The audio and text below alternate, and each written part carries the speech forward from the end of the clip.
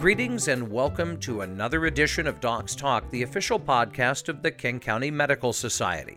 I'm your host and producer, Josh Kearns. Surgical standards, tackling burnout, practicing medicine independently, and taming the onslaught of EMR disconnects across systems, they're all major issues facing every physician.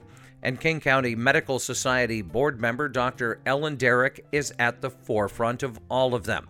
The esteemed vascular surgeon has dedicated her life to making a difference, and she's done just that throughout her medical career.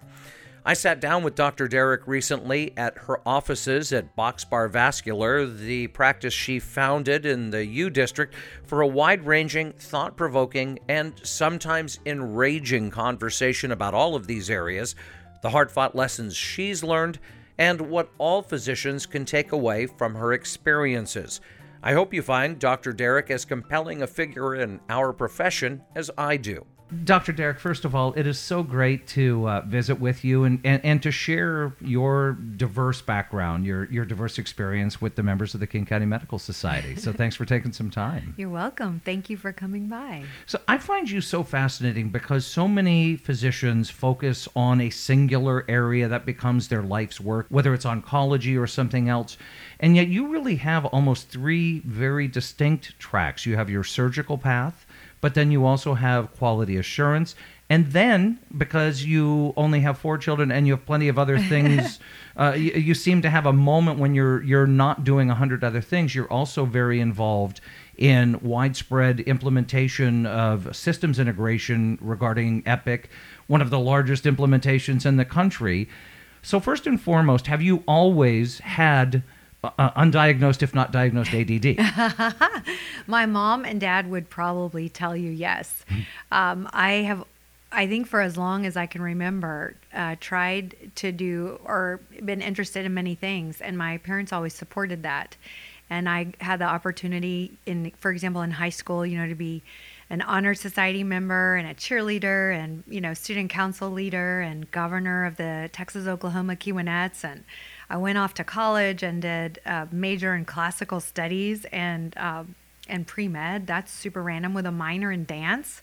And, I just think I've always been interested in, the many facets of things. Was medicine always the first calling? Was that the underlying raison d'etre for you? Always. It was always medicine. So in my family, both my grandfathers are surgeons. And when I was little, I learned all about their life at the hospital and house calls, and they would share special cases or cases that moved them. And what moved me was their ability to be present with a person in their greatest hour of need and provide the technical expertise to navigate through that time. But also they would reflect on the still moments where they held a patient's hand or they had a critical conversation. And I thought, gosh, when I grew up, wouldn't it be great if I had that opportunity to I think, look at death in the face, and if there is a technical way out, to do my very best to get the patient out of it, but at the same time have that moment with them of comfort, because you may be the very last person they ever see on the earth. And so that's what drew me into surgery. There was just no other path. As a woman going into surgery, did you feel at the time that the world was your oyster, if you will, or did you see sort of those limitations that we know exist out in any business or any endeavor, just in life, but especially in surgery, especially so male dominated? Oh, that's such a good question. I will say that growing up, I saw no limitations. My dad was my best friend and my very first coach. And my dad always said, if you do the best you can do anything you want in the world. And then I was really lucky to have 2 fantastic male chairmen in surgery, Ronnie Stewart, who's the chairman at the University of Texas, and Carlos Pellegrini, who's the chairman, or old chairman at the University of Washington. And they both never, ever made me feel any different than a male resident. And they also made it clear that any future I wanted in surgery was whatever I wanted it to be.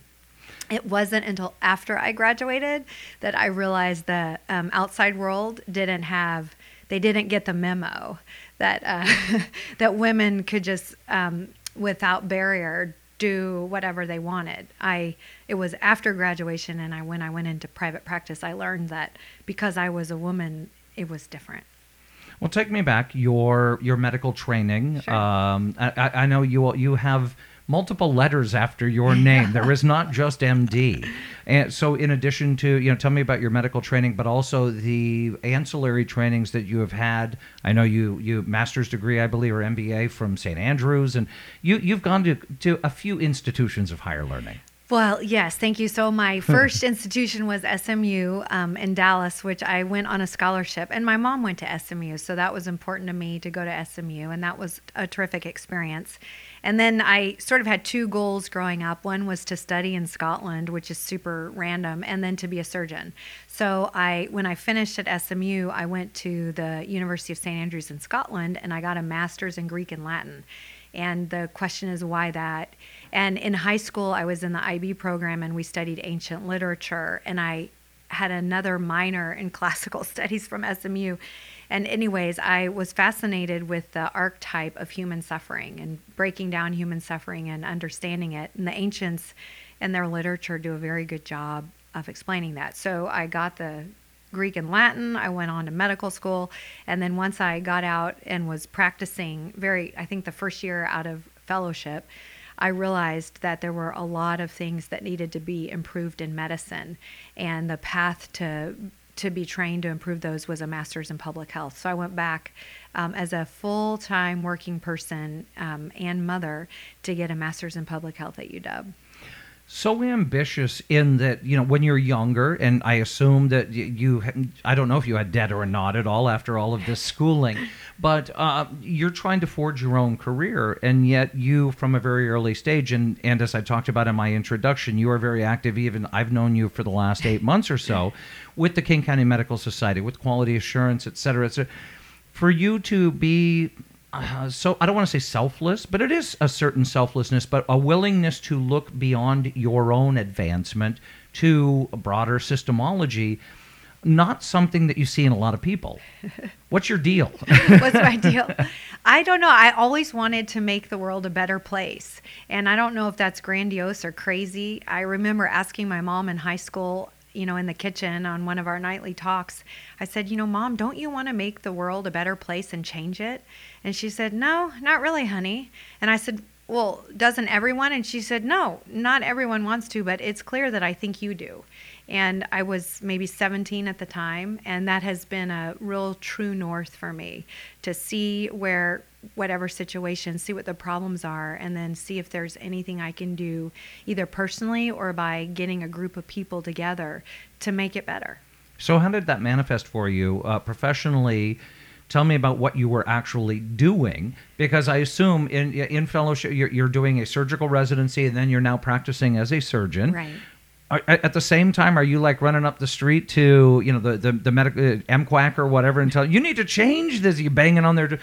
What did that actually look like? For what was life like? While also you mentioned parenting. It was so organic. I would say that I stumbled. It seems like I've always been driven this way to look at the problem from multiple angles and try to make it better. But it was an accidental part of my surgical career. When I graduated from UW, I thought, I'm just going to go into regular practice like everyone else. I'll train some residents and maybe write some great papers and give some talks, and that's it. And I was maybe 6 months out of fellowship, and I heard a man named David Flum talk at the Seattle Surgical Society about the need for surgeons to step up and define quality for surgery. That really hadn't been done before, and we needed to define it because we needed to be accountable for it. We needed to be able to tell our patients what it is. We needed to be able to track it so we ourselves could know how we were doing, and if we weren't doing great, we could make it better. And I don't know, I heard that call in the audience, and I thought, wow, this is really where we need to go as surgeons. And I've already seen this in my first 6 months of practice. I'll just go see Dave, who's my old attending, and see if I can help him.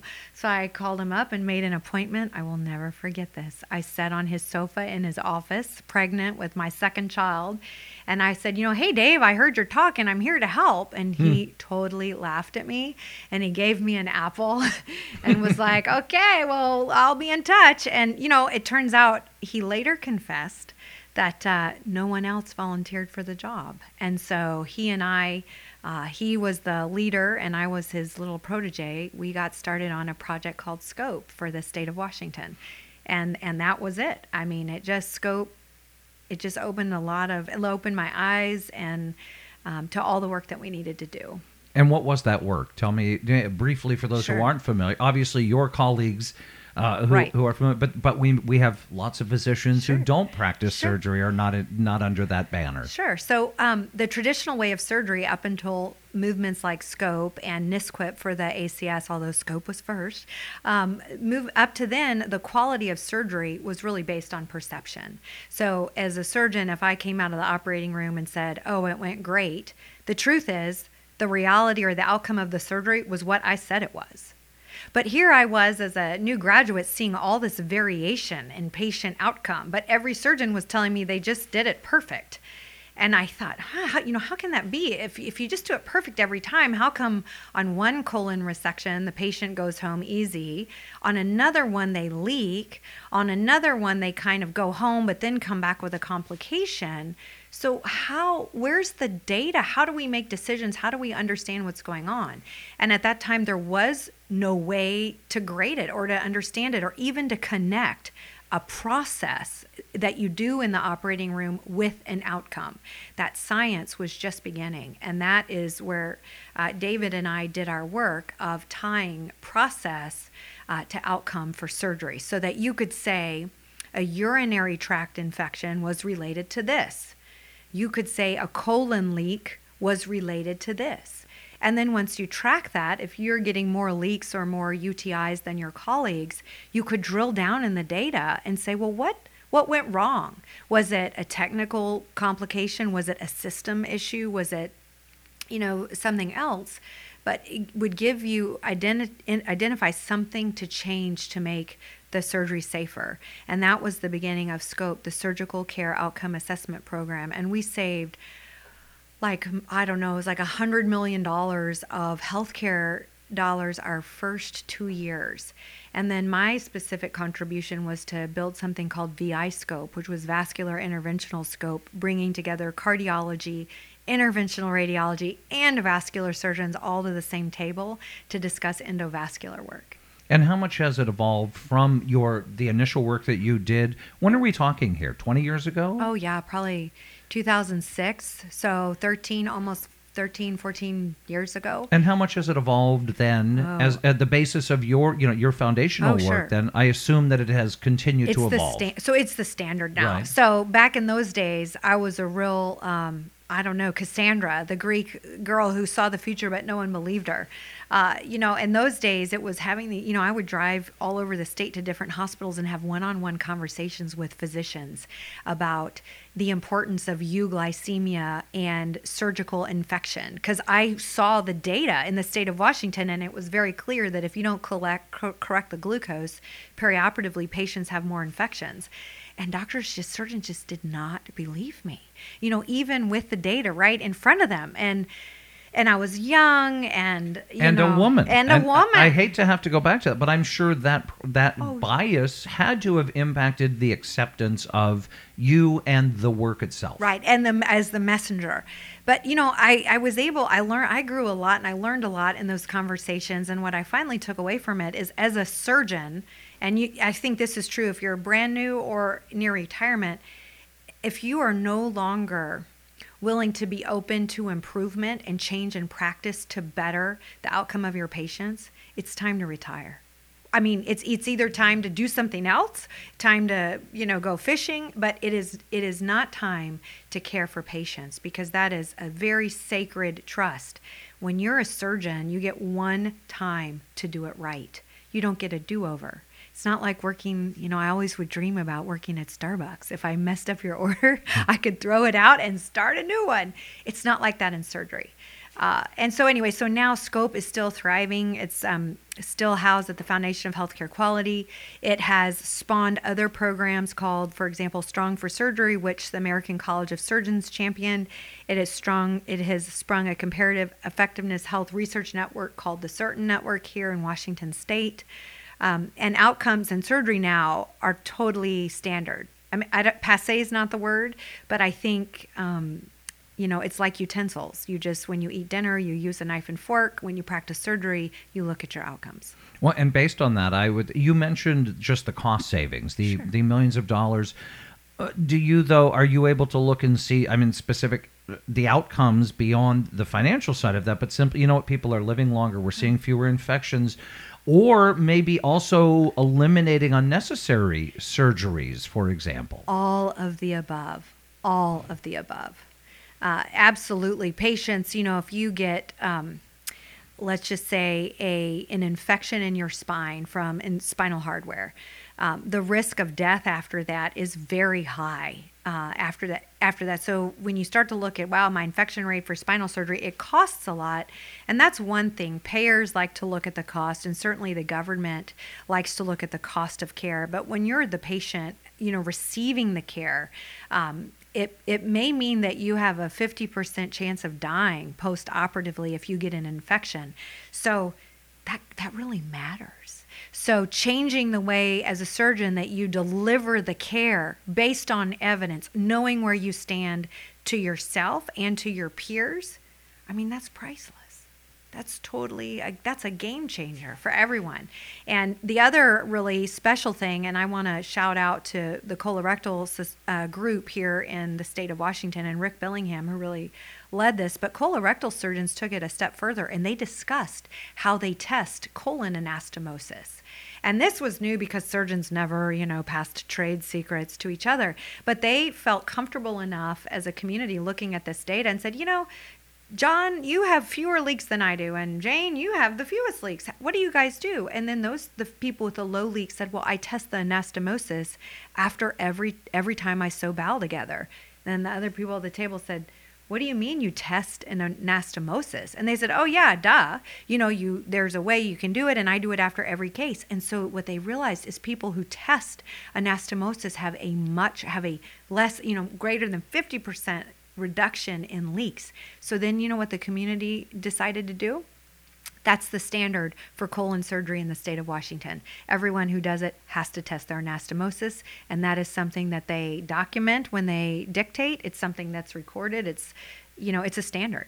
So you mentioned the state of Washington becoming gold standards, but a lot of this work is becoming national. Yes. Is becoming the gold standard for the practice of medicine. And tell me about your role with the American College of Surgeons, because you are in now a national position as well to help grow this culture of growth, for lack of an eloquent way to put it. Oh, that's cool. That's exactly how I think of it. So the American College of Surgeons is the biggest group as a voice for surgeons, and many surgeons, whether you're a general surgeon, a neurosurgeon, an ENT, really view the ACS as our voice for advocacy for patients, but also for ourselves. And so they're really at the cutting edge. And for some reason, I like to be at the cutting edge.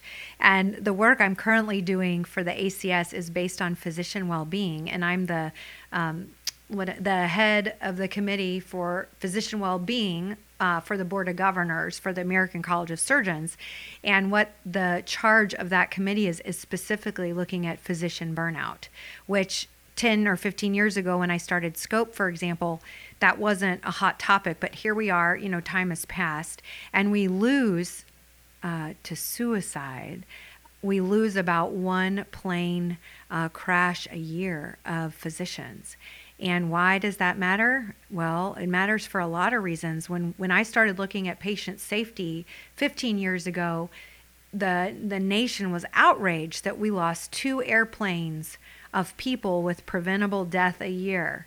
But right now, we're losing 1 airplane of physicians a year. And It's beyond critical. It's significant, and the American College of Surgeons is projecting a shortage of surgeons by 2035. I think is the new number. Surgeons will be at a critical level in the United States. And then why is that important? Because it takes anywhere from 10 to 15 years to make a surgeon who can operate independently. So it isn't just let's build more medical schools or let's build more surgical training programs, but the amount of accountability, responsibility that a surgeon has to bear takes a very long time to mature. And so this is a critical issue. It is a very hot topic, and it's something that we have to solve.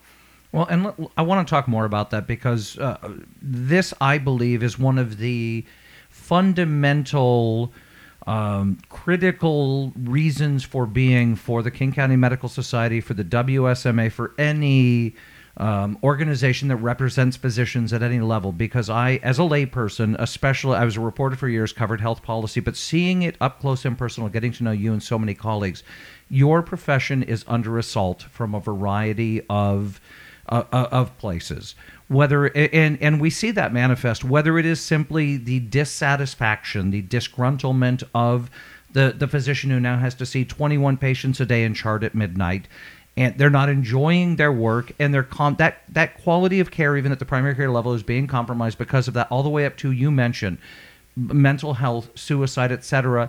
And yet I have seen the systematic solutions offered as, meditate. If only you would meditate, Ellen, while I'm kicking you in the teeth, your life will be better and the problem is solved, which I think is a load of crap, frankly. And I have made it my mission here in my role with the Medical Society to say, no, we need to do way more.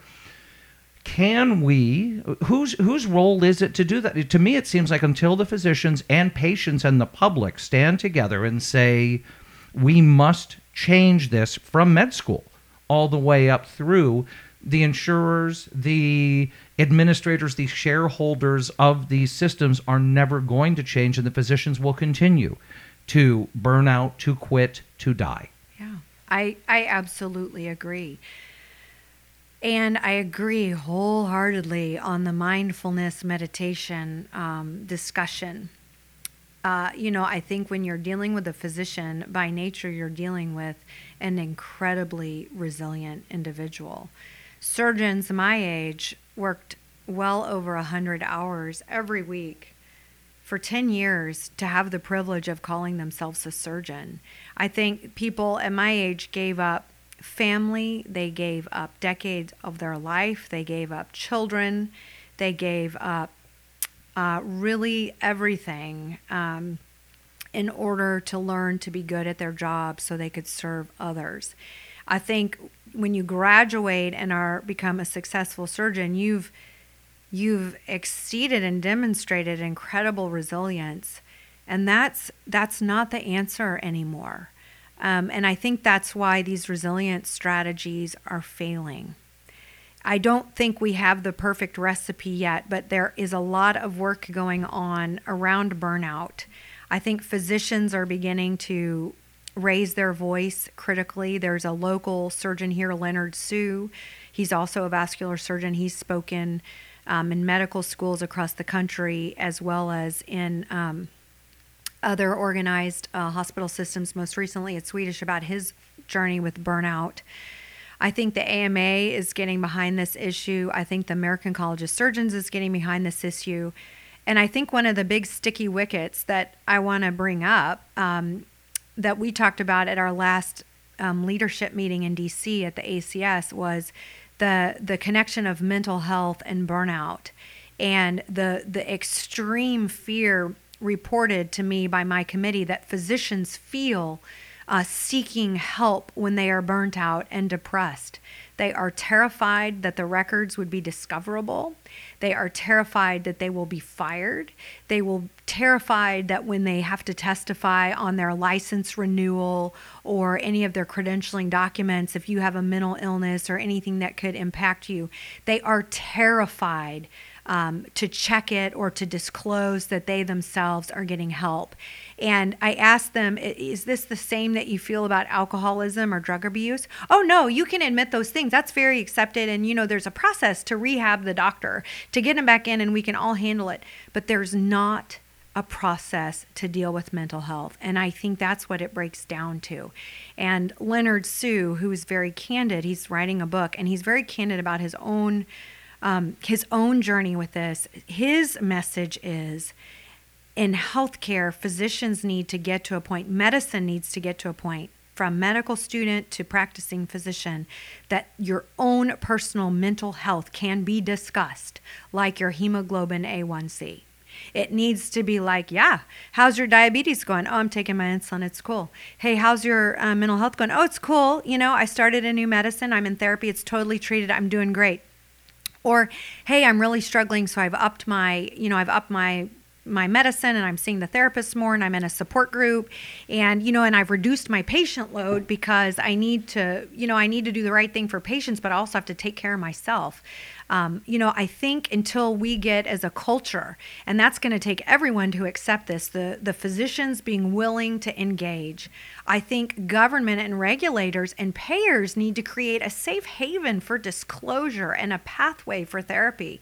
And I think patients need to stand up and say, all this time they have sacrificed for us. We now have to stand with them. They have to take care of themselves, because if they don't take care of themselves, there will be nobody to take care of me. But I sorry, it's so long-winded. No, but I want to take that one step further, which is, why should it be on you to seek help from a system that is screwed up, that is causing so much of this, of burnout, of mental duress, of trauma? I mean, at some point, don't we need to, and I don't, this is me on my soapbox, as the person who does policy, who helps participate in policy with our CEO, Nancy Belcher, I look at this and I say, wait a minute, that's all fine and good, but shouldn't we, again, if I keep punching you in the nose, it's not about a better Band-Aid. It's about, at some point, stopping the punching of the nose. And I believe that we have to all come to band together with physicians and, again, the public, policymakers, so that maybe we reduce the amount of times I am smashing you in the face, and you don't have to, okay, now I can talk about my broken nose. Well, great, but maybe if I stop breaking your nose, things would be better collectively. And that's where I would like to see us go. And I don't know, I believe that King County Medical Society is a perfect one of many venues around the country, but we are so unique as the largest organization of physicians, and there are over 12,000 practicing physicians in King County alone. We have the ability, we have the relationships, the influence, if we can marshal that. And this is sort of my clarion call to arms, and it's what I find so true.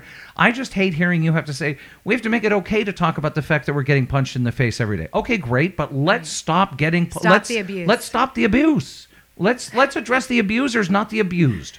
Wow. So I love hearing that, and I've lost faith. I mean, I think I have lost my faith in the system's ability and you're not alone to address this. If a patient, for example, said, my glucose is out of control and my sugars are 500 every day, and I said to them, I'm not going to give you insulin, but I'm going to recommend that you meditate, and when you get to your amputation for this, I'm going to also meditate with you. That's where we are, right? That's where we are. The physician is coming forward and saying, I'm committing suicide. I'm quitting. I'm at a sugar of 500. The amputation actually has happened, and the surgeon didn't close the wound. I'm still bleeding. There's been no prosthetic offered, right? And the system says back, I want you to do some mindfulness training. And we're going to sponsor that on a brown bag lunch. And you're going to come to lunch with your bleeding, cut off leg without any support. And by the way, still no insulin. So maybe we can go above the knee next time, because the below the knee is not going to heal. That's the message that we have repeatedly received. And And I'm now, as a physician and as a person in this cohort that is committing suicide, to me, these are people I know. These are just like my patients. It brings me to tears. The system has totally failed us. I don't know. And you're actually still part of, first of all, you were the one who was going to change the world. Right. And you were the one who was still participating at various levels. Yeah. So if you say I've given up. Sadly, that is the consensus that I hear collectively from and when I read all the national trades and everything. But I will say that this is going to sound like such a recruitment. I feel like I'm a recruiter for for the union or something. And we won't even get into that part of that. I know there are people who believe in that, but I do believe, and I hope that you will be a part. There are a number of physicians that have reached out to us individually that I've started to try, and we've started to try to put together, to bring together, to begin to build a bigger voice. And hopefully we could beat this, right. It's got to, it's not. So, there's this mounting dialogue in the media about the cost of healthcare, right? And it's critical, and we've got to make a shift. But I think there is an equally important, valuable cry, which is doctors are killing themselves, and we have to fix that too. Because even if we give healthcare for free, if we don't have anyone to deliver it, we still have no healthcare. Well, yeah, and if you have 3 minutes to see your patient, what kind of care will you provide? It's none. But the good news is the number of administrators in systems continues to grow exponentially while the number of physicians declines. Because we can just add clipboards and checklists, and it's going to make it okay. But it's going to be a really good lunch at the Brown Bag. Yeah, really good. Maybe they'll give me dessert. It won't just be white bread, right? And there will be Grey Poupon, sugar free. Well, so we're going to continue that conversation, and I know that you will be a part of that, and we have others, and I will merely, the people listening to this, come and join us and look for these areas where you can participate in that, whether it is, as you have done in the last year, as a delegate to the WSMA, and we're taking that one step further and advancing our own legislative agendas, where it doesn't make sense to do it with a larger organization that maybe is not as nimble as us, etc. Moving forward, the good stuff. And one of the big things, I am here at your beautiful office at Box Bar Vascular, which you walk in the door and it looks like a spa. And it is so warm and welcoming and inviting. And your practice, you are known for your joy, your empathy, your compassion. And so I don't see somebody who has given up. And so talk about, though, that transition from being in the system. Were you Providence, Swedish, both? I forget what I could look at your CV, yeah, no but it's worries. too long. It's Providence. Yeah, and so you did that and then made the decision, despite this, I would guess that most odds say, do not go into private practice because that's stupid. Because you cannot make a living in private practice, and they're going to kill you. But what drove you to, or incented you to go into private practice, and what has that experience been like? Well, sure. Well, thanks. So a couple things. I think actually a part of my giving up on the system led me to private practice, because I realized working for change within was just not, the change isn't happening fast enough. And you get the proverbial, we're listening, and the pat on the head, but then nothing changes. And so, honestly, going into private practice allows me to deliver the care the way that I want care delivered to me. And I have been a real patient before. And so I do feel like I have had life-threatening illness with surgery and life-threatening complications. And I certainly am acquainted with that other side. And so having my own practice allows me to deliver that. But it also allows me the bandwidth or the free time to work for change. And I think right now that change is without the system. It's outside of the system. And it's working for change, for example, by volunteering in my medical community, the King County Medical Society, volunteering for the American College of Surgeons, volunteering for the Society of Vascular Surgeons. I think also my work in EPIC, for the Providence St. Joseph Health System. It's a huge system, and this EPIC implementation that we're doing right now, which is the biggest in the history of EPIC, I think those are ways that I'm working on the change, but it isn't just unloading the trucks at the as a system physician. You have to carve out time to do the work for change. And my experience is when you're employed in a system, that time is, no one values that time. You have administrators to do it. Your colleagues don't value it because they're so swamped trying to unload the trucks. But I value it because if nobody stops and takes time and says we have to work for change, and that takes time both to develop the programs and time for the change to happen, it will never happen. It can't be. Well, and that's why I think it's so important that we build community. And we've sort of set that. I was just talking today to our CEO, Nancy Belcher, about, it keeps sort of hitting me in the head. It's like, that's really one of the key values that we can provide is being a catalyst, a nucleus for reinvigorating community, because we see what has happened with the ever-growing,